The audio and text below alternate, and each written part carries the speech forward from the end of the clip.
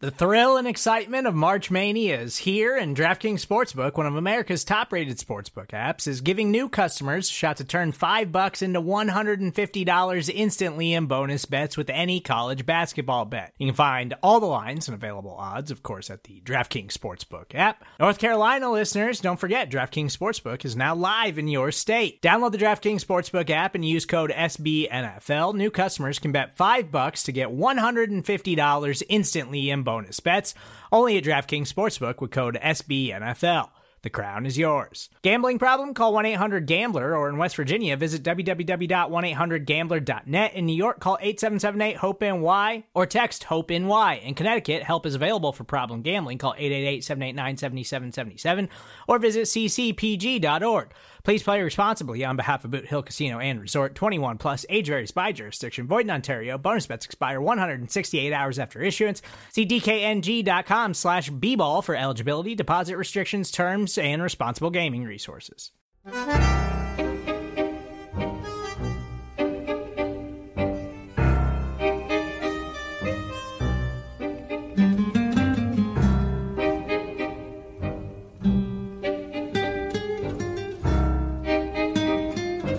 Welcome to Food for Thought. Your table is now ready. Your servers will be Nate Geary and Bruce Nolan. Our specials today are cold, hard facts and fresh, hot takes. Can I get you started with... I'm sorry, just one moment. Can I get a little energy in here?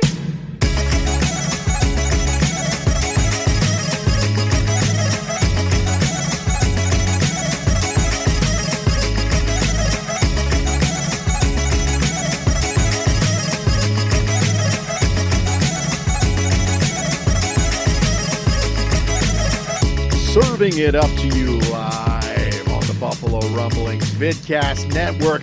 I'm Bruce Nolan, that's Nate Geary, and this is Food for Thought, a show combining two of your three favorite F words. That's right, food and football. Nate, would you like to get a guess as to what today's third F word is? Fiduciary responsibility. No. Close. Okay. Close. Was it? Today's F word is flabbergasted. Because that is how I'm feeling watching football that's not the Buffalo Bills. I'm feeling flabbergasted. I'm feeling like, it's you get a little spoiled, I think, sometimes. I think that's right. I wrote an article for BuffaloRumblings.com that the offensive scoring is down this year for the lowest since 2010, and made a mark onto how it hasn't seemed to have been affecting the Buffalo Bills. No. Welcome all. Welcome one. Reminder that every show on the Buffalo Rumblings Vidcast Network is presented by Picasso's Pizza. Treat yourself to the most flavorful pizza on game day. Picasso's, we are Buffalo Pizza, shipping locally and nationwide. Order online at picassospizza.net. Nate, do you have a Genesee handy by any chance? I have this. Yeah, you have it handy. I would like you to know that I had some of the crayon orange, and I really enjoyed it, because today's show and every show of Food for Thought is proudly presented by Genesee Brewing Company. Since 1878, Genesee has poured generations of brewing knowledge into each pint, can, and bottle of their beer. They make no sacrifices when it comes to their beer, brewing each with the highest quality ingredients for a consistently great drinking experience. Look for Genesee Beer, Genesee Light, Cream Ale, Specialty Line, beers like Ruby Red Kolsch, Oktoberfest. Nate is Vanna Whiting the glass right now. Genesee Brewery, Rochester, New York. Carl right away comes in fire and says, so what's the news? We're trading 3 first-round picks for Dalvin Cook to reunite brothers? I would scream. I would lose my ever-living marbles. Like, I would start screaming. Because you want it. No. Like not the good scream, like the blood-curdling B-movie 1950s horror flick sort of screaming. Sure. Troy says, Nate, I see modeling in your future. I see modeling in your present, Nate. Can you do blue steel? In my present? What about, I feel like I have I could do blue steel. Can you do blue steel? Oh, that's pretty good. He did blue steel. He can do it. Here's what's important. Are you an ambi-turner? Are you an ambi-turner? Because that's really important. I don't know what that is, Bruce. Oh no, Ambi Turner. It's a reference to Zoolander where he can't turn both directions. He can only turn one direction on the walkway. Okay. Yes. I'm familiar with Zoolander. I can't tell you that I know it like I know Tommy Boy or the other guys. Right. The other guys. Are you and me on the same other guys wavelength or what? No, I didn't like Other Guys nearly as much as you did, but I know it's your movie. I know you well enough to know that that's your thing. It is so my thing. It's just there's too many good one-liners from that movie. And the thing about a movie like that, because it has so many actors in it, each of them have their own memorable parts with their own memorable lines, but might be one of Mark Wahlberg's. I actually like him in that. I'm not a huge Mark Wahlberg fan. I think he's fine. I think he's overused. That was a really good, especially in comedies. He's not a good comedic role. So for me, if you want to go serious, you want to talk about, what's that one random movie where he goes into the mountains and is a sniper rifleman, does all right, and whatever other movies he's a good action film star. In terms of comedies, he's terrible. He's not funny. But in The Other Guys, it's almost like it's almost like he's a peacock. You gotta let him fly. Yeah, but they weaponize his unfunniness in that, and they make him so like he's a serious character in that movie, which makes him funny. So that's my diagnosis of why. It's funny how unfunny he is. That's why we're laughing. Exactly right. That's why we're laughing. We need to shout out Jeremy. Jeremy says the first time he has enjoyed this live. That's his third F. Wow, Jeremy, welcome to the party, man. You're with a bunch of really interesting people like JR. I've seen Troy in here before. We've got Karen.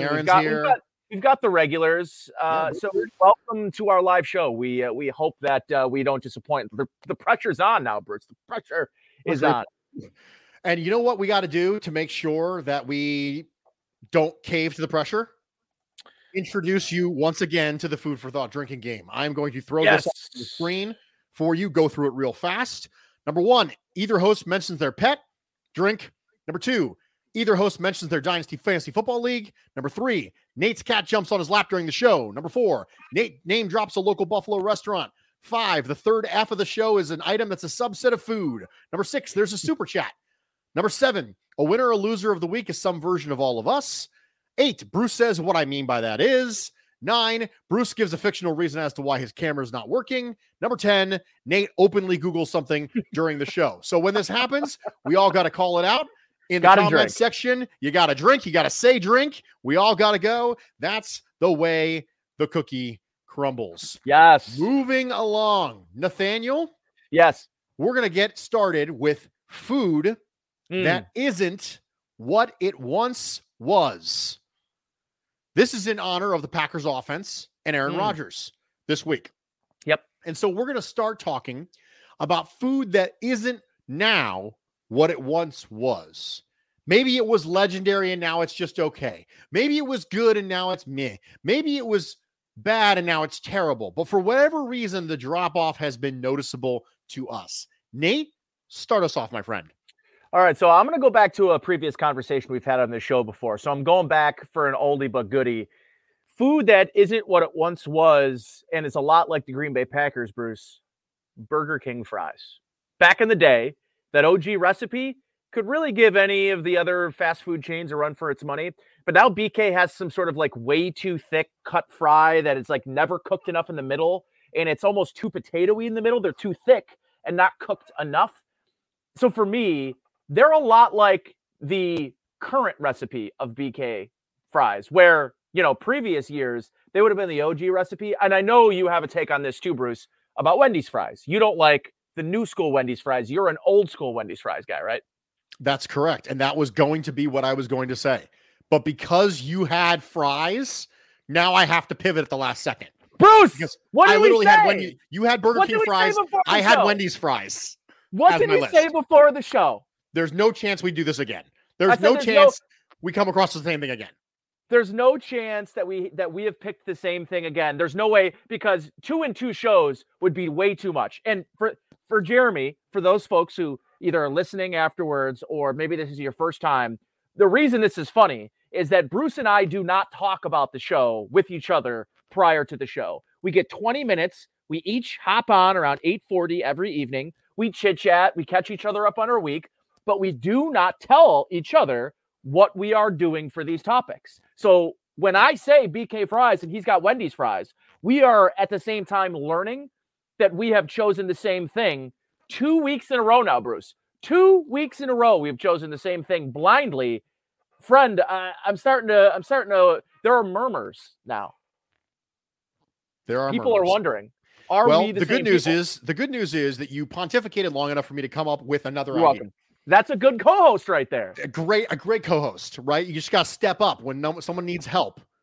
When you need a friend, you can call. You got a Nate friend Geary. in me. For me, it's going to be, because I can't use Wendy's fries, it's Panera's broccoli cheddar soup that got changed in the last couple of years because they went away from artificial coloring and preservatives and things like that. And because of it, it's not quite as good as it used to be. It's still good, mind you. I like the broccoli cheddar soup at Panera. Y'all know I'm a Panera stan. This has been well established. But it's not as good as it used to be. I'll still have it, and I'll still enjoy it, but it's not quite the same. Carl has hacked the system. He has realized that when he drops a super chat in, we all got a drink. So here we go. Drink up. We're all going to have a drink. I'm going to have a drink. Hold on. I got to grab my drink. Drink up. We're going to go. Great job, Carl. All right. I had a drink. That was my McDermott clap for Carl. Yeah, it's always slightly cupped with the hands. Yeah, but just completely slightly cupped. But like, yeah, very low register on the clap. That's right. It's the way it goes. It's pronounced. It's meaningful. Yeah, for sure. Karen says, Carl. "Watch out, Nate. FBI will be peeking in your window." I've got the basement windows here that are down here. They're like that marbly glass that it's like blurry when you see through it. So they're really thick. So they could peek all they want. This is my lair down here. They ain't finding me. Thomas has a take. Bruce is just Howard Simon with a voice changer. Oh, we got to do Pick the Bills. We got to do Pick the Bills on Friday night. What a great take. Cheers to that, Thomas. Cheers to that. I cannot possibly have a higher compliment, though, because you know how much I love Howard. So I mean, who doesn't? That makes sense. That absolutely. Good one, Tom. Carl calls them process claps, specifically processed claps. All right, Nate. If Bills Packers was a food, we're going to talk about what kind of food it would be. For me, if Bills Packers was a food, it was eating my wife's cooking specifically up against my mom's. That's right. I'm setting fire to the entire internet tonight. Oh, it's like the Wendy's commercial. The nobody makes better French toast sticks than Wendy's, and then the mom's like, better than anyone. It's kind of like that. Exactly. And that makes sense. So my mother growing up was a completely reasonable cook, right? No one would ever look at my mother on an objective third-party basis and go, she was an amazing cook, but she's a completely reasonable cook. Now, it's very important to note that my mother was medically unavailable to do much cooking for me for almost the entirety of my high school career. My mother was in a coma for a large portion of my high school career. So I don't know if we talked about this before, but my mother was completely unavailable for all that stuff. So most of my high school was me cooking for myself, and my brothers and I cooking for each other, and my dad trying to do his best for things like that. And so my mom just kind of didn't really get the cooking thing embedded in me. Well, when my wife and I first got married, my wife really wasn't a cook either, but she sort of took to it, and she's become one of the best cooks I think I've ever met, in such that my particular confidence level in my wife's cooking is so high that I will literally see anything and go, oh yeah, you could make that. Like I'm literally writing checks that I don't even know if she can cash. I'm the same way. Because my confidence level is so high in her. So if I eat my mother's cooking and then I turn around and eat my wife's cooking, I'm like, listen, Mom, it's perfectly reasonable. It's nothing personal. Okay? This is nothing. It's not personal. Yeah, but it's not my wife. And it's not my ladies. Right. My wife should beat my mother in any cooking competition, and it shouldn't be close. Could there be a day where she slips up? Sure. Yeah, she could slip up and my mom could win. Right. But at this point, I would, if I'm a betting man, I'm taking my wife over my mom 10 times out of 10. That's the way I feel about Bills Packers. Right. I'm feeling my wife My wife. Troy says, thanks, Troy. With Borat. So for me, when I look at Bills Packers, I think to myself, Aaron Rodgers is still a good quarterback, but it's not the same offense anymore, right? The Packers are still a good team, but it's not the same team anymore.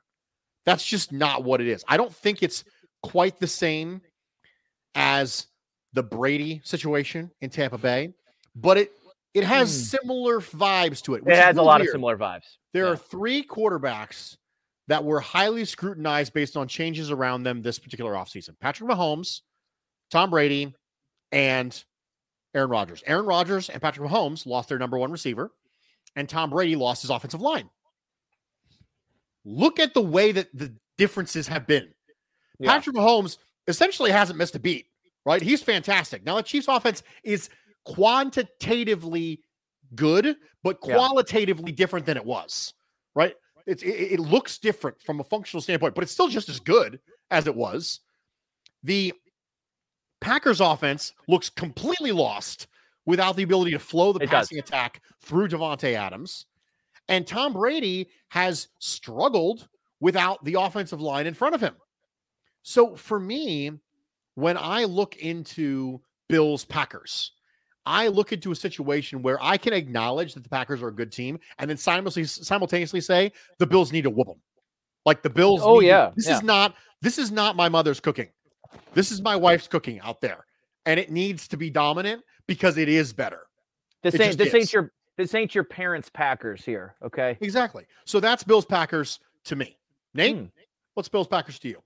So I'm going back to a oldie but a goodie here for this one again, Bruce. If Bills Packers was a food, Vienna sausages, little canned sausages, in the salty water. Here's the reason why Vienna sausages is so perfect for this matchup, and it's perfect for the individual and the collective, right? And like Aaron Rodgers, Vienna sausages are something that your grandparents love. Like, for whatever reason, my grandparents used to have, like, in the one cabinet, you'd open up the cupboard and boom, there'd be Spam and Vienna sausages side by side, stacked up and stacked backwards. Like you're at a convenience store. Now, you can't even really get Spam or Vienna sausages at the grocery stores. You know where you can find them, Bruce? One of the only places you can find Spam and Vienna sausage in America. Like, if you had to guess where they were, where would you say that, other than a supermarket? Spam and Vienna sausages. Aldi? Oh, you said aside from a supermarket. Yes, aside from a supermarket. 7-Eleven. 7-Eleven, Bruce. Oh, I got it! That is where you can, like, if you're in a pinch and you need some Spam, boom, yes. 7-Eleven. Vienna sausages, you're in a pinch, you got to make pigs in a blanket, 7-Eleven, right? And they got crescent rolls there. A lot you can do at 7-Eleven, I just want to say. But the reason I'm bringing Vienna sausage into this is Vienna sausages can be a little gross. They can be a little over salty. If you don't mix it with a good food, if you misrepresent it in a recipe, it can be not very good. Like, it can just not taste good because it's a super processed, super salty sausage in a can, like, at the end of the day, right? But kind of like at least I think this matchup could be, Bruce, you mentioned laying a whooping on them. This could be a very, very ugly game for the Green Bay Packers. I look at their offense right now, Bruce, and they just are having so many problems finding, like, plan B, right? When you watch the beginning of these games, Bruce, they move the football. They find ways to get the running backs involved. They're using Tunyon. They're finding ways to, uniquely get I obviously Christian Watson's hurt now, but they really have not tried anything unique with him. And the offense, Bruce, to me seems very boring. It seems very stale. It seems like the same exact offense they had without Davante Adams. And what this is it's, to me, Bruce, less of a Aaron Rodgers problem as it is a Matt LaFleur problem. Because Matt LaFleur came in and was the first coach in NFL history to have 13 wins in his first 3 seasons as a head coach. And you know what, Bruce? He didn't come in and change a whole lot with Aaron Rodgers. He had Aaron Rodgers and Davante Adams, right? And I think he took a lot of the same principles that were working in their previous regime with Mike McCarthy and adopted some of his Shanahan scheme in the run game, But for the most part, he kept a lot of those same passing concepts that came over from Brady or for Rodgers' time with McCarthy. And now they've been pulled. You've pulled away this top weapon, and they have yet to evolve, Bruce. They have 2 running backs, a very unique style running game that everyone agrees they should use more. And they don't use it, Bruce. They don't know how to get A.J. Dillon going other than, right now, like Aaron Jones is their best receiver. So it can go a little gross. It could be a little like a nasty Vienna sausage, or Bruce, it could be a classic matchup between 2 of the 3 best quarterbacks in the league. And I still think Aaron Rodgers is that guy. He just doesn't have separators. He doesn't have guys that can get open for him, that can create after the catch. So it's just all on him. And here's the second part of this, Bruce. Can I tell you what I think a big reason of what's going wrong right now in Green Bay? Sure. I think it's something that Bills fans will eventually have to accept as well. The question will be, can Josh Allen still be the passer he is now when he loses his mobility? And Rodgers is not the same guy after, creating off script and off schedule plays. He's not extending plays. He's trying to win from the pocket like Brady, and he's not as patient as Brady is. He's never been that patient guy. What he's really good at is extending plays and pressing the ball down the field. His guys can't get open one-on-one and create enough separation to do standard vertical routes. He needs to get into the scramble drill and have guys that are covering in man-to-man coverage for 3, 4, 5 seconds. That way he can use his arm strength down the field.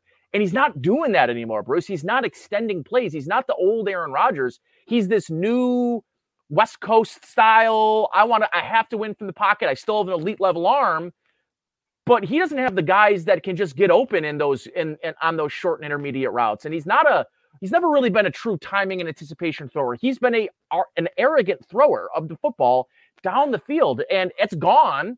And I think it's made it really tough for him. But my hope is that this game turns into the perfect combination of Josh Allen versus Aaron Rodgers, just like the perfect combination exists between crescent rolls and Vienna sausages, pigs in a blanket, in the oven. Nothing better. That's one of my favorite treats you can have. So yeah, it's a lot like Vienna sausages, maybe most specifically Vienna sausages made into, hopefully, pigs in the blanket. If this is a close game, bros, are you, this is a 2-part question. Are you rooting for a close game, like a shootout? And if it is a close game, is that cause for concern for you? Number 1, I am never rooting for a close game ever. Okay. Ever. Okay. I will never root for a close game. The second thing is, the second question was, how do I feel if it is a close game? Yes. If it is a close game, then I think the narrative can easily be that you saw the best from one of the best quarterbacks of all time, and it still wasn't enough. Yeah. That's what I think. So I'm with JR. I want to blow out. I did an entire segment on the Bruce exclusive earlier that, close games are essentially a coin flip, and I have no interest in leaving it to a coin flip. So absolutely not. Yeah, I want to beat him by 21. I think it would tell me a little something.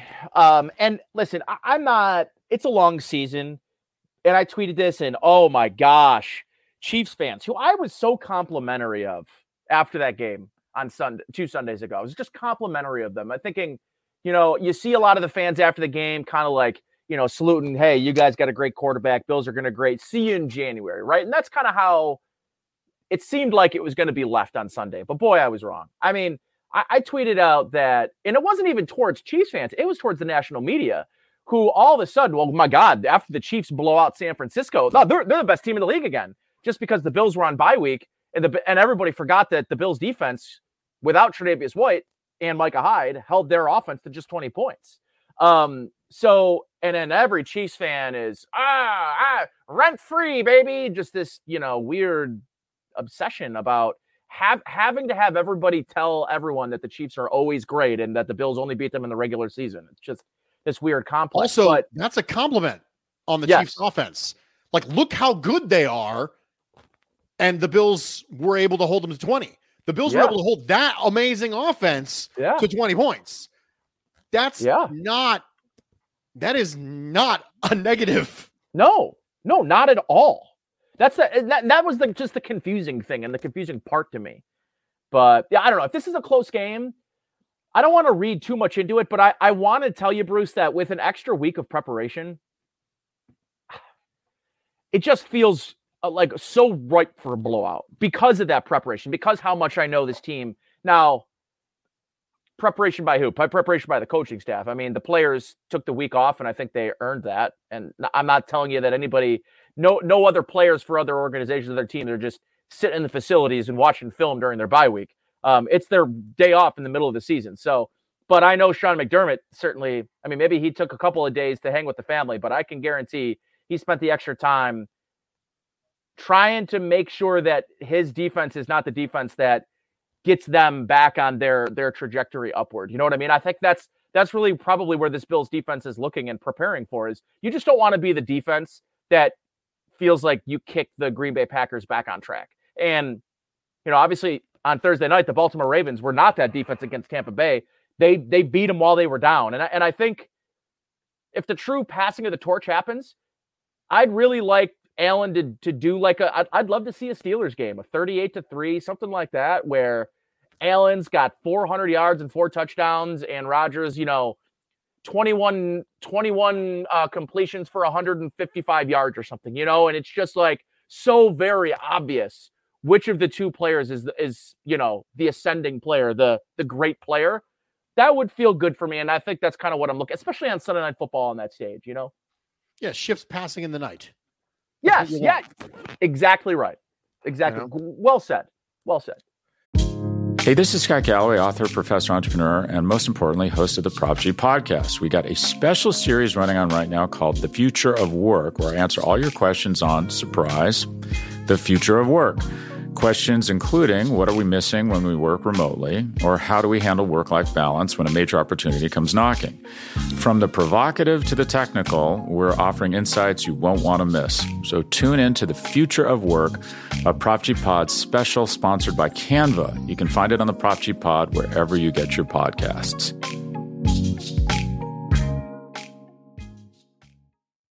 When you need mealtime inspiration, it's worth shopping Kroger, where you'll find over 30,000 mouth-watering choices that excite your inner foodie. And no matter what tasty choice you make, you'll enjoy our everyday low prices, plus extra ways to save, like digital coupons worth over $600 each week. You can also save up to $1 off per gallon at the pump with fuel points. More savings and more inspiring flavors make shopping Kroger worth it every time. Kroger, fresh for everyone. Fuel restrictions apply. Moving along, there was a trade made this week there was. that the Bills were particularly interested in, and I'm not talking about James Robinson to the AFC East Jets. I'm talking about Kadarius Toney from Joe Schoen, former Buffalo Bills assistant GM, current New York Giants GM, to the Kansas City Chiefs. And it was one of the bigger stories in the NFL this week. And so just like we talked about the Christian McCaffrey trade last week, we're going to talk about the Kadarius Toney trade tonight. The Kadarius Toney trade makes me feel like, Nate? The Kadarius Toney trade makes me feel like I'm out at a steakhouse with all my buddies. And you know how when you go out with a large, maybe, I don't know, maybe not everybody does, but like when you go out to dinner with a large group of people, you tend to have like 2, 3, 4 conversations all going on at once. Sometimes when you're at a really big table, you might even have 2 waiters or waitresses at your table ordering just to get everybody ordered up and getting ready to go, right? So sometimes people can order something that you didn't hear when they ordered it, and then it arrives at the table. You're like, oh, I should have got that. Like, oh man. And so what I think of is like, I'm at a steakhouse with my buddies, and everyone's going to get sort of the same thing, maybe a different cut of steak, different temperatures. Some people are going to like theirs medium rare. Some are going to like theirs medium, well, rare, right? Whatever your steak is. But then somebody's steak comes out and it's Oscar style. And you're like, I didn't even think about asking if they had Oscar style. And you're just like jealous. You're looking at his steak. You have the same cuts of meat. They're both fillets, delicious cuts of meat. Mine is cooked perfectly, of course, mind you. Of course. Oscar style looks like it's elevating it to a different level of an experience that they're going to have at that same dinner. And I thought we were about to have the same experience, and that guy's got crab with hollandaise sauce on his freaking steak. So that's kind of how I feel about the Kadarius Toney trade. I think you're trying to sell yourself and sell all of this short by saying that it means nothing because he's always injured. I think you're projecting a little bit. He's a very, very, very interesting player. And I think he goes to the one team and the one organization that will find ways to use his unique skill set that I think matches up uniquely well with Patrick Mahomes and what he does. And, you know, him being able to find areas in the zone coverages and being able to be a yards after catch guy. He is not Tyreek Hill, but he moves in short areas a little similarly. He's got this really strong burst in short area quickness that I've really liked and was kind of hoping I would see in New York. It just never materialized. But I think because of the off-script nature of that offense and what Patrick Mahomes does, I think it's a uniquely good fit. And I'm a little jealous of them continuing to add. And I think what you're getting a peek into, Bruce, is a new style for Kansas City on how they're building and how they value the wide receiver position. I saw somebody tweet about this. Like, now is the time to lock up Juju Smith-Schuster. He's 25 years old. And why would you do that? Like, he's a one-year guy. He'll make, you know, he'll put up some stats and go make some money as a number 2 wide receiver somewhere else, right? And they'll just continue to rotate guys in with some speed that can do some things off script that aren't necessarily as long as you're in the Travis Kelce is elite era, which they still are. I think it's just going to be a rotating door of young receivers that are a certain type of player. And I think you're seeing the next phase, the next age, or the next era of that in Kansas City with the Kadarius Toney trade. Now, it could be a dud. He could never see the field because he can never stay healthy. I'm willing to bet he ends up having a very different career now. That I think his career is about to take a very, very different path than it was in New York. The thing for me when I look at Kadarius Toney and I watch Kadarius Toney film is he's just a unique mover. He is. He just moves different than everybody else on the field. It is not hyperbole to say he's a special mover.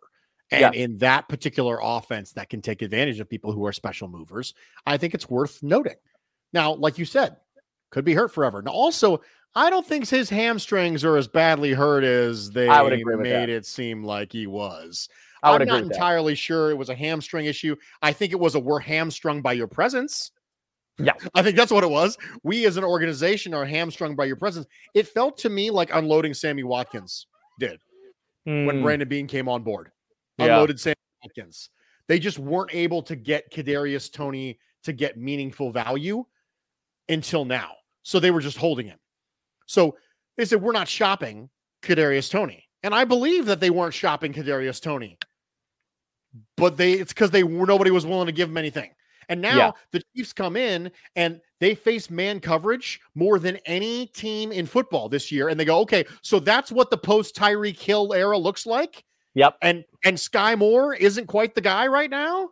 Oh, okay. And Juju's just a guy. He's fine. And Marquez Valdes-Scantling is just a guy. And Travis Kelce seems to be like literally never ending. Like I thought the Travis Kelce era was going to be over 2 years ago. And he's still here. It ain't doing special stuff. It ain't over.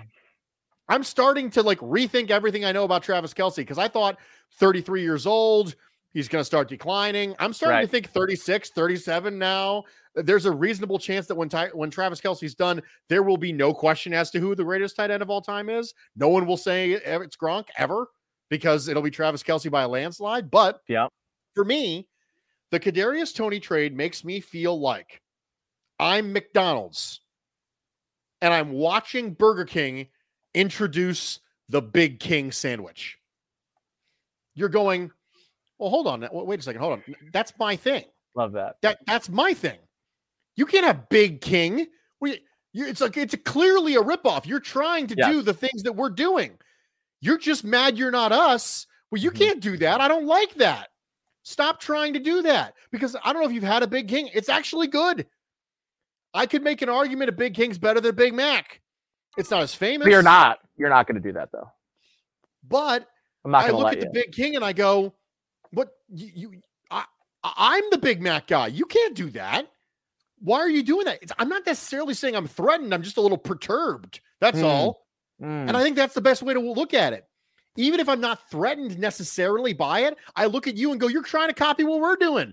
The Buffalo Bills have very, very special movers before the catch. Stephon Diggs is a very special mover before the catch. Kadarius Toney is a special mover after the catch.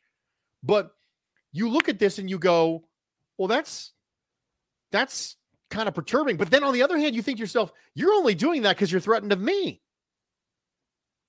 The Chiefs had the Buffalo Bills come out and play a lot of man against them and came away and go, I think we need someone who has 2.8 yards per route run, was a top 25 receiver in yards per route run against man coverage in 2021. Kadarius Toney. A man beater. He's a man beater. Make him work hard. Make you zone hard. Make you cover hard. Oh, yeah. And he's a man beater. Okay, anyway, we're just going. You know what? That we're doing. I think it works. It totally works. I'm going to write an entire song about that. I was jamming. I'm going to write a whole song about that. It's going to be happening. It's going to show up on the next I'm into it. Musical. I'm into it. It's going to be a thing. I would support it.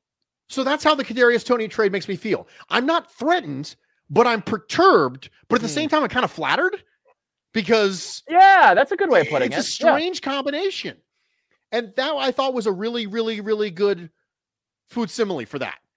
And you know, Bruce, it's a fair conversation to have because it's true, which is that the Bills have built their roster and their team as if they know they've got to beat the Kansas City Chiefs to get to their ultimate goal, right? And maybe, Bruce, God forbid, hope this doesn't happen, but the Bills beat the Chiefs and they get to the Super Bowl and they don't win and they've got to face the Philadelphia Eagles team and the Eagles win, and then they'll be building towards how to beat the Philadelphia Eagles, right? Like, it could change, but right now, their roster building has been trying to beat the Kansas City Chiefs. And the flattering point, I think, is an important one. I think it's true.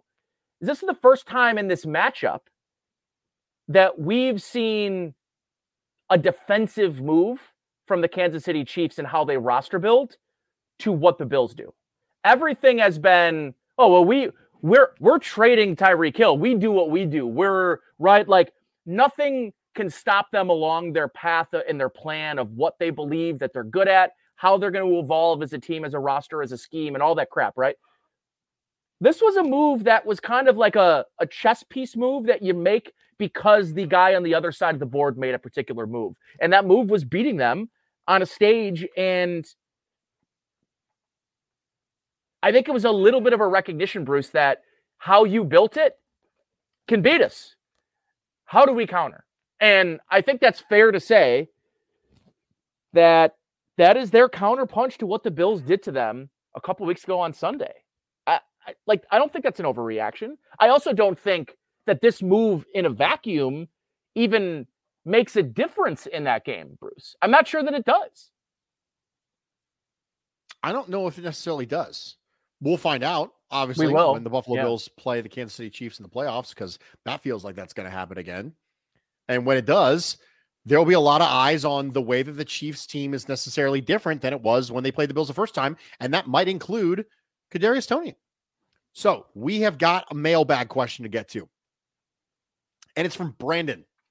And Brandon says, with the upcoming trade deadline, there's a lot of chatter about the Bills trading for a running back. I understand that value in what we give up in the trade is important, but let's set aside what it would cost for a second. Is the Bills' below average running performance due to our running backs or the offensive line? It might be a combination of both, but which factor weighs more? It sounds like this guy wants plurality pie. Nate, sounds like exactly what he wants. From what I can tell from the stats I've been able to find, the run blocking has been bad, Brandon says. So even if they trade for a running back who's better than Singletary, how much would that actually improve the situation, giving the offensive line? However, running back is a singular position, while the offensive line has 5 guys. Trade for someone on the offensive line, a guard maybe, is only improving 1/5 of the line. Thus, a better running back may not solve the problems, but you're unlikely to fix it by adding a solitary offensive lineman either. What kind of reasonable move, if any, would meaningfully improve the Bills' running game? Thanks as always, Brandon. Now, because this is being sprung on Nate at the last second, I'm going to go first cool. so that Nate has an opportunity to cover, because that is what good hosts do. That is what good hosts do. I wrote an article for BuffaloRumblings.com where I talked about the Bills not needing to make any moves at the trade deadline to win a Super Bowl. So let's talk about Kareem Hunt for a second, because that's kind of the buzz when it comes to the Buffalo Bills. Strictly on the field, Kareem Hunt. We're going to dismiss all the topics we can talk about Kareem Hunt off the field. Okay. So the asking price is allegedly a 4th-round pick. 27-year-old Kareem Hunt on expiring contract. Hunt has been a slightly better rusher than Devin Singletary this year. Slightly. He has a 1-yard advantage in rushing yards over expected per carry, 0.54 versus negative 0.55. And a slightly better average of rushing yards after contact per carry, 2.92 versus 2.77. So he's been a slightly better runner. And the reason I use those metrics is because they attempt to dismiss the offensive line as much as possible, because we all know that Cleveland's offensive line is a much better run blocking group than the Bills' offensive line. Mm-hmm. So how much do those minimal improvements in runner change the game for a team that throws the ball 63.59% of the time and has a quarterback who runs the ball 7.5 or more times a game? Well, Bruce, Josh Allen wouldn't need to run as much if they had a running back like Kareem Hunt. Okay, number one, Josh Allen is going to be the most effective runner on this team, regardless of who the running back is. And it always feels odd to me that the potential transaction, the acquiring of a running back that is heralded as being all in, right, or win now, would also use an argument that the Bills should take the ball out of their most effective rusher's hands more often, when that's always been the argument with the longest tail. That's the argument that's based on longevity and long-term planning. So you can't have your cake and eat it too. You can't say, I want to win now, but I don't want my most effective runner rushing the ball. That doesn't make sense. You can't have both of it. So now the Bills could trade for an offensive lineman. That's the thing. But I looked this up. Going back to the beginning of the 2020 season, here are all of the offensive linemen that have been traded in the NFL. Ready? Here we go. Doesn't happen a lot. Justin Herron, Jesse Davis, Dennis Daly, Cole Van Lanen, Cody Ford, Matt Moletzko, Laurent Duvernay-Tardif, Yasir Durant, Ben Bredesen, Billy Price, Orlando Brown, Mason Cole, Rodney Hudson, Gabe Jackson, Marcus Cannon, Isaiah Wilson, BJ Finney. I'm just going to let that sink in for a second. Yeah, it's not good. There's not a lot of good offensive linemen don't get traded. Orlando Brown has been fact. fine. He's been whatever in Kansas. He's been fine. But he's certainly not what they were hoping for based on what they gave up. Rodney Hudson, perfectly good player, but he hasn't been in Arizona what he was for the Raiders. So what are the odds of you getting, well, let's just go trade for a guard, Bruce. Okay, cool. What guard? Who's giving away good offensive linemen in the NFL right now? Every time we get to the NFL draft, we talk about how there is a significant lack of meaningful offensive line talent and how everyone's scrambling to get them. Yeah. But then the second we get halfway through the year, we go, oh, we can just go get one. No, you can't. That's not how it works. You can't go get a good offensive lineman. So if the running back isn't probably going to move the needle much, and you probably can't get an offensive line, I think you're setting your expectations really high if you think the Bills' running game is going to get a lot better through external acquisition over the course of the trade deadline. So that's where I sit. I think, though, Bruce, there's a third aspect to this conversation that never actually gets brought up. I mean, it does, but it doesn't get brought up in the same question of saying, is it the running back? Is it the offensive line? As you know, Bruce, nothing in football is ever as black and white as that. And I think the third factor that doesn't get talked as much as those two do, to me, is the scheme. And the scheme, is it relative to the skill set of the runner and a skill set of the offensive line? And to me, the scheme, the skill set of the runner and the skill set of the offensive line do not mesh well. And they have not meshed well. A big reason because here's why Kareem Hunt doesn't help this, right? Kareem Hunt, 4.62 40-yard dash. Devin Singletary, 4.66 40-yard dash. That's a lateral move for me, Bruce. Now, I will say that James whenever Cook, I've watched 4.42, your 40-yard dash. I'm just saying. Yes. And like, I think about Kareem Hunt and I think, okay, when I watch him, he's faster than those numbers suggest. He looks faster. Devin Singletary doesn't often. I'm never like, oh, wow, that popped.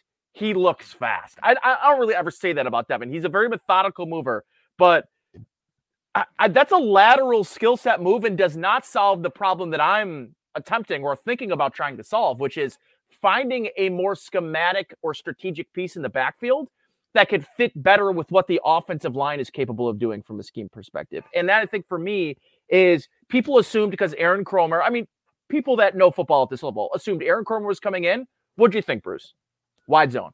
I was thinking, okay, well, I thought wide zone, and I thought that James Cook would be more involved early because he would be better in his zone system. Exactly. And to me, Devin Singletary is not a zone runner. He's just not. Like, if you put Devin Singletary in San Francisco, he wouldn't last very long. I have stats on that. I have data on this if you like it. I literally put these up an hour ago, like right before our show. So the best game Devin Singletary's had this year was what game? Kansas City. Devin Singletary in that game ran zone 5 times and gap 11 times, which is the most lopsided ratio in favor of gap all year long. This was the exact same correlation that happened at the end of 2021. Singletary's best games consistently come when zone is run less. In 2021, the Bills ran zone with Singletary 62.14% of the time through week 16. After that, they ran it 27.27% of the time. In 2020, they ran zone with Singletary 61.27% through week 16. Afterwards, they ran at 52.63%. They always run more zone until the very end of the season because it's what they want to do. They want to run zone, and at the end of the year, they go, screw it. It's not working. We're going to go back to gap. And that's when you end up seeing success. And everyone kept talking about at the end of 2021 how Singletary became the bell cow at the end of the year. Oh, man, it was so much better at the end of the year. Let's just keep doing that again. It's because they got away from zone. And they clearly don't want to get away from the zone. They want to run zone. Which is why they'll look. Wonder. And which is why I think you'll say the team loves Singletary. The offense has been good with him with his 80% in there. And I think he's a good player in the NFL. The problem is this isn't so that's why I want to tell you that it's less of an offensive line problem, because I think the offensive line can zone block fine. Are they elite level zone blockers? No. I just don't think they have the running back with the instincts in zone that can mesh with the skill set of the zone blocking ability of this offensive line, who I think is probably fundamentally better at zone blocking now with Aaron Kromer here. But it does not matter if it can't match up with the skill set of the running back in the backfield. And to your point, that is why I thought James Cook could have a Arian Foster-like emergence in this offense, because I thought he was just going to walk in and be so just night and day better as a zone runner on a team that is desperately trying to run more zone. So boom, I mean, I made that. So to me, Bruce, that's where I start to ask the question of, this is not a Kareem Hunt thing for me. This is is there a zone runner out there that could really take things to the next level? And somebody in this chat said it. They mentioned the name, Jeff Wilson.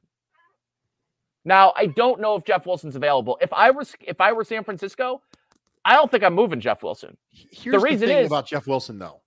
Okay. We've already been down this road. Matt Breida was that. But he can hold on to the ball. Remember how much better Matt Breida was in zone? One of the big discussion points about Matt Breida was he was really good in San Francisco. Then he went to Chan Gailey's offense in Miami, which is almost entirely downhill power running. Yep. And I was like, that doesn't fit at all. And then all of a sudden he comes to the Bills are going to run more zone. And we're like, okay, great. And then nothing. But so is Jeff Wilson just Matt Breida again? He could be, but I think he's better than Matt Breida. I think you look at the stats, he's got more volume numbers. Going into this year, 88 carries, 454 yards, 2 touchdowns, 5.2 yards per carry average, Bruce. Like, that's something, again, and to Charles' point, we're not talking about spending a 3rd rounder here, 4th rounder. He can be had, I think, for a 6th, 5th, 6th. But here's the thing, and if you're San Francisco, maybe you'd like to recover one of those picks. I just wonder that with the injury history of McCaffrey and not having Elijah Mitchell back, and not feeling like you know anything about their, what is that? What's their other back that they drafted with hyphen in his last name? Tyrion Davis-Price. Davis Price, who everyone in fantasy football has been trying to make him a thing. He's not a thing. So maybe they look at that and say, we believe Jeff Wilson is our best second back, and he's going to be used in this offense. Of course, we don't know when Elijah Mitchell comes back, and maybe that changes things. But there's two names I thought about. I thought of Jeff Wilson, and there's another name, Cordell Patterson. But I don't know if he'd be available. So here's the thing, right? He's on the IR right now. For this to work, he'd have to get activated on Tuesday morning and then traded that day on the trade deadline. And I think that's a lot to ask. And he would have to really, I'm not sure he's available, and he just re-signed this offseason, and Atlanta's better than people thought that they were going to be, and they've relied on the run game more than maybe they wanted to. I don't know. Those are the two guys I think could solve we want to run zone, but we don't have a guy that we can trust to run zone, but we still want to run gap with motor when we want to run gap. I think they just want to find somebody that they can trust to run zone, damn it. You know what I mean? Right. I think that's really it. And I don't know if there's a person out there. It's not about getting better than Devin Singletary. It's about finally finding the right complement. They've been searching for the complement for Devin Singletary to run zone, and they just have not found it. They are forcing the round circle or the square peg into the round hole with Zach Moss. It has not worked. And that's why, and maybe Bruce, this conversation is just as simple as, can Duke Johnson be that? And I think both of us would agree Duke is better than Zach Moss. I'm not sure he's his own runner either. No, I don't think he is. I think your hope is that coming out of the bye, you get a post-bye week rookie bump from James Cook, who can be not the guy, because I don't think any of us think that James Cook's like the dude, but I think he can be a 60-40, 40-60, 50-50 kind of guy. Can we agree to that? 10. Somebody mentioned this the other day. Well, James Robinson is a younger, the same age Devin. They're the same. Right. So James Robinson is also the same. I wouldn't give a 7th for James Robinson. Here's the reason why. No. James Robinson is coming off the Achilles injury, and he was not somebody who was explosive before the Achilles injury. Correct. And if you don't know anything about Achilles injuries and running backs, just look up the history. It is not a good history. It is literally a 100% death knell. Not a single instance of running backs who were good getting an Achilles injury and then becoming the same level of good ever again. Yep. It is a permanent decrease to your level of play. And James Robinson was an explosive player, and I love James Robinson, but he wasn't. Illinois State, man, I was hyping him up before the Shrine Bowl. I go way back with James Robinson. I was a temporary host of Locked On Bills at that time because Joe was off because his daughter was being born. And I was hyping up James Robinson at the Shrine Bowl. Speaking of Joe Marino, remember the Ronald Jones conversation we had? Oh, sure. Last week about James Cook? Yeah. That originated from a conversation I was having with Joe Marino about Ronald Jones. And so for me, I look at James Robinson and go, that's not the solution to the problem. I don't feel better about that than I would about a Kareem Hunt move from an on-the-field standpoint. It's just not who he is. I would feel much better if Breece Hall hadn't gotten hurt and I can go get Michael Carter. But I'm not going to get Michael Carter because, inter-division trade and stuff like that. Yeah. So. Yeah, it's a really interesting concept and interesting idea of like where you could be. And I just actually found, I was Googling, so everyone has to take a drink. But I didn't drink. Hold on. I found a Bleacher Report article from 2015. Best scheme fits for drafts top running backs, right? In this draft, this would have been Gurley, which was a balanced rushing attack. Melvin Gordon, power rushing attack. Number 3, Duke Johnson, zone blocking scheme. Dynamic running back from University of Miami is one of the more scheme-dependent talents in the draft. Duke Johnson is coming from a zone blocking system where they should stay moving forward. Johnson is explosive as a ball carrier. He's an excellent short area burst and enough distance speed to pull away from the second-level defenders. He brings consistency and big play to the offense. I don't know if I super agree with it, but if he came from that system... If he came from that system in college, if that's what they mostly ran at Miami, I don't know. It's been too long. I think the first step is making Zach Moss a healthy and active, which was what happened. I think step 2 is trying to even out carries between Singletary and Cook and see if he can do the stuff that needs to be done in zone. And I think step 3, if those things don't work, is potentially talk about Duke Johnson. Yeah, and like to tell you and try to illustrate how far back this team has looked for zone runners, TJ Yeldon. Yeldon. That's a guy they're like, well, this guy could be the zone runner, right? And they never used him. They never used him, and now he's out of the league, right? So, yeah, I'm never gonna fully turn the page on the upgrade the running back conversation, only because I don't think it's a knock on Devin Singletary. I just think they've been desperately searching for that compliment, and I think this conversation is about as good as at least that I've listened to or talked about. Like, this is as good of a conversation about what the quote problem is and what the potential solution could be about the running game and why you still should maybe want to, trade for one, but why you don't want to trade for a guy like Kareem Hunt, why you don't want to trade, for a guy like Cam Akers. And I think this is a good conversation about exactly why people are saying, no, you don't want Cam Akers. To the same point you mentioned about the Achilles injury, he has not looked the same. Again, that's another guy that's not really a zone runner. It's almost like we know what we're doing, Nate. It's almost like we don't just talk about food. I mean, we do. We do. But we can do, because we can do the football thing too. We've been known on occasion to do the football thing. To mingle. And we're going to finish up with winners and losers from this week in the NFL. Nate, my winner is Kadarius Toney. My winner is Kadarius Toney because, as you mentioned, the entire trajectory of his career could be different now than it was before. If there's ever a time, if Kadarius Toney flames out in Kansas City, nobody's going to look at that and go, yep, totally, we can make that happen. Because Andy Reid has a history with difficult personalities, and it's the right offense for him. If you can't make it under Andy Reid in Kansas City with Patrick Mahomes throwing you the ball, you can't make it. You've peaked at this point if you're Kadarius Toney. That's my winner of the week. Nate, who's your winner of the week? My winner of the week, I'm going to stick close by to that, but Patrick Mahomes, getting that extra weapon, but getting a guy that I think is uniquely, again, we were talking about having a unique skill set for the unique skill set of Patrick Mahomes. I think that's a big win for him in that offense because of the man coverage points you made and how teams are ultimately trying to defend them.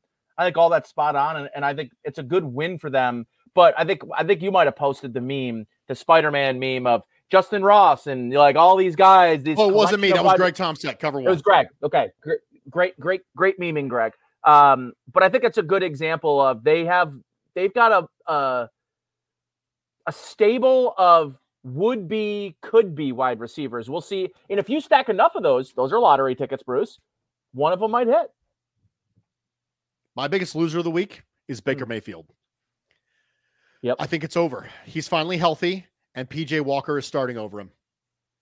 I think it's over for Baker as a preferred starting quarterback in the NFL. He'll be brought in as a camp body, right? For some teams, and he might start a couple games until a rookie takes over. But at no point for the remainder of his career will someone look at Baker and voluntarily choose him as their preferred starting quarterback. Yeah, that's probably right. Yeah, I don't know. I still think there's bad enough quarterback play across the league. And he was the number 1 overall pick. And those guys do tend to get several chances. So I don't know. Maybe I won't totally turn the page on him, but I could see there's going to be a spot open in Tampa. There's going to be a potentially a spot open in San Francisco for if they don't bring Jimmy G back, which it seems like that's just a marriage that's going to be perpetually. It's like the friends that you have that are always breaking up with each other, but then getting back together. And like, they just perpetually do that over and over year after year. It's what it's going to be and love this point. Hold on. Love this point, Thomas. He could totally be a Geno Smith. And I think Geno's finally been surrounded with high-level talent and an organization that believes in him. And and I know that confidence is such a huge thing with quarterback play. And I think Baker's at rock bottom confidence. You can tell because he's capable of making throws. He's capable of making all the throws. He's not. And part of it's a big part of it's fundamental, Bruce. But a lot of it's mental too. It's between the eyes. And it's like in golf, it's the same way. I I don't know. I'm not fully ready to close the page, but mostly that's because I have him in Dynasty Fantasy Football. Drink! Dynasty Fantasy Football. Drink. The thing that separates Geno from Baker for me is that Geno finally got to the ideal situation. Baker's already been in one. Baker has already been in the ideal situation, and that was specifically the Stefanski Browns. The Stefanski Browns, good offensive line. I agree. Game, the pieces were good. I thought the scheme was terrible for Baker. I thought it was terrible for Baker. Really? Yeah, I do not think it fit his skill set at all. Getting Baker on boots and allowing I think it's a similar scheme to what you see with Russell Wilson. I like Baker on boots. I don't like Baker playing under center. I think the RPO game, I agree boots is fine. But boots and then having him hit backside dig, that's the reason that him and Odell Beckham didn't work out. Couldn't make Odell the Beckham running backside digs, and that's not Baker's game. And I don't know, and especially when you're rolling out. It's not his game because he can't get there. He can't get there. I just think him playing under center is. I think it's playing under center is not where you're going to get the best out of him. I think you needed a vertical. You need a very similar offense to Arizona. I think you need a bit of a run and shoot for him. So regardless, we'll move on from Baker Mayfield. My biggest loser this week, Tom Brady, and not any low blows because he just got divorced from a supermodel billionaire wife, but that also hurts. It's very, and I was talking about this today with some buddies, and I said, there is nothing Tom Brady can do this year to tarnish his reputation as a football player. He's the greatest ever, hands down. But what they'll say now, because this is how sports, how pop culture, how entertainment is. It's always how you're viewed when you leave, when you're done. That's why you hear athletes talk about wanting to go out on top, right? Peyton Manning, leaving on top. Nobody remembers really how bad Peyton was that year, his last season. They just remember he won a Super Bowl. They won a Super Bowl that year. He leaves what he got benched multiple times for Brock Osweiler. Tom really, really miscalculated the situation. Now, there's no way Tom could have maybe foresaw the injuries they got on the offensive line and the interior. But in the offseason, Ali Marpet retired. They lost to Alex Kappa. And they didn't really replace. They got Shaq Mason. They didn't replace those guys. And he thought he was just going to come back and we'll get playoff Lenny back and we'll get all the good vibes again. And I think he miscalculated the Bruce Arians effect. He thought that he's Tom Brady. He could do whatever. He is not the same player anymore, Bruce. He could still spin the ball with the best of them. But this is a different game now offensively. You have to be able to create. You have to be able to get off script because the vertical game, short of 50-50 balls to Mike Evans, it's not there. So, yeah, I think that this puts a blip on an otherwise flawless reputation for Tom Brady. And, well, flawless. I mean, there are several cheating scandals that he's accused of and maybe credibly accused of. But it's just not the way that he should have ended his career. And I know maybe it was the desire to go out on top, Bruce, and believing that he could come back and win a Super Bowl. Look at the NFC. You know, Russell Wilson's out of here now. I don't really believe in Kyler Murray and Geno Smith. Like, come on. Like, and this division's terrible. This could be a year that we win a Super Bowl. Just a little naive, I think. Jeremy says, my wife, Michelle, was asking why she should turn off Below Deck show to watch this with me as I'm trying to make her a Bills fan. So tell her, here's the reason why. You can always go watch Below Deck later on and get the exact same experience that you would have gotten if you'd watched it live. But you don't get the same experience watching this live as you do listening to it in podcast form. It's just different. The energy's different. Yep. That's the answer, Jeremy. That's the answer. Charles says RPO. Very important, Charles. Nate's talking about RPOs, run pass options, not zone reads. He's not talking about zone reads with Baker and Baker getting out onto the edge perimeter as a runner. He's talking about RPOs where, you know, Baker can put the ball in the belly of the running back and make a decision based on keying on a linebacker if he's going to draw and fire, which Baker has been really, really, really good at making those quick decisions, what Tua does, making those quick throws over the middle of the field. So very, very important that we just make the distinction between RPO and zone read. Yep. Thank you, Bruce. Great co-host once again. That's what we do. So, biggest winner, biggest loser. I have one more thing before we leave. Oh, you have one more thing? Oh, you're springing it on me at the last minute. I think I'd like to put some odds on a third consecutive week of us having the same answer to our segments. Really? What? Okay. Does any of our listeners want in on this action? The chances that Bruce and I. Well, we didn't really have the same thing this week. It was Wendy's fries versus BK fries. It was close. It's too close for comfort. All right, fine. No, that's fine. You're right. It's semantics. I'm calling semantics, but it's literally. I am nothing if not full of semantics. Yeah, that's it. All right, Carl's right. Fine. Live is a trillion times better. It's been mathematically proven that being live for Food for Thought is a trillion times better than listening to it on Saturday mornings as a podcast. It's good for your health. It's good for your health. It's good for your health. You're going to like the way you feel. I guarantee it. I guarantee it. It's good. It's good for your health.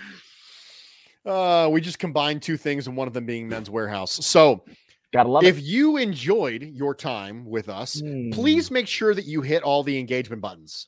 Like, subscribe, rate, review, all of the buttons that make the dopamine go off, the dopamine buttons. Tell us what you think.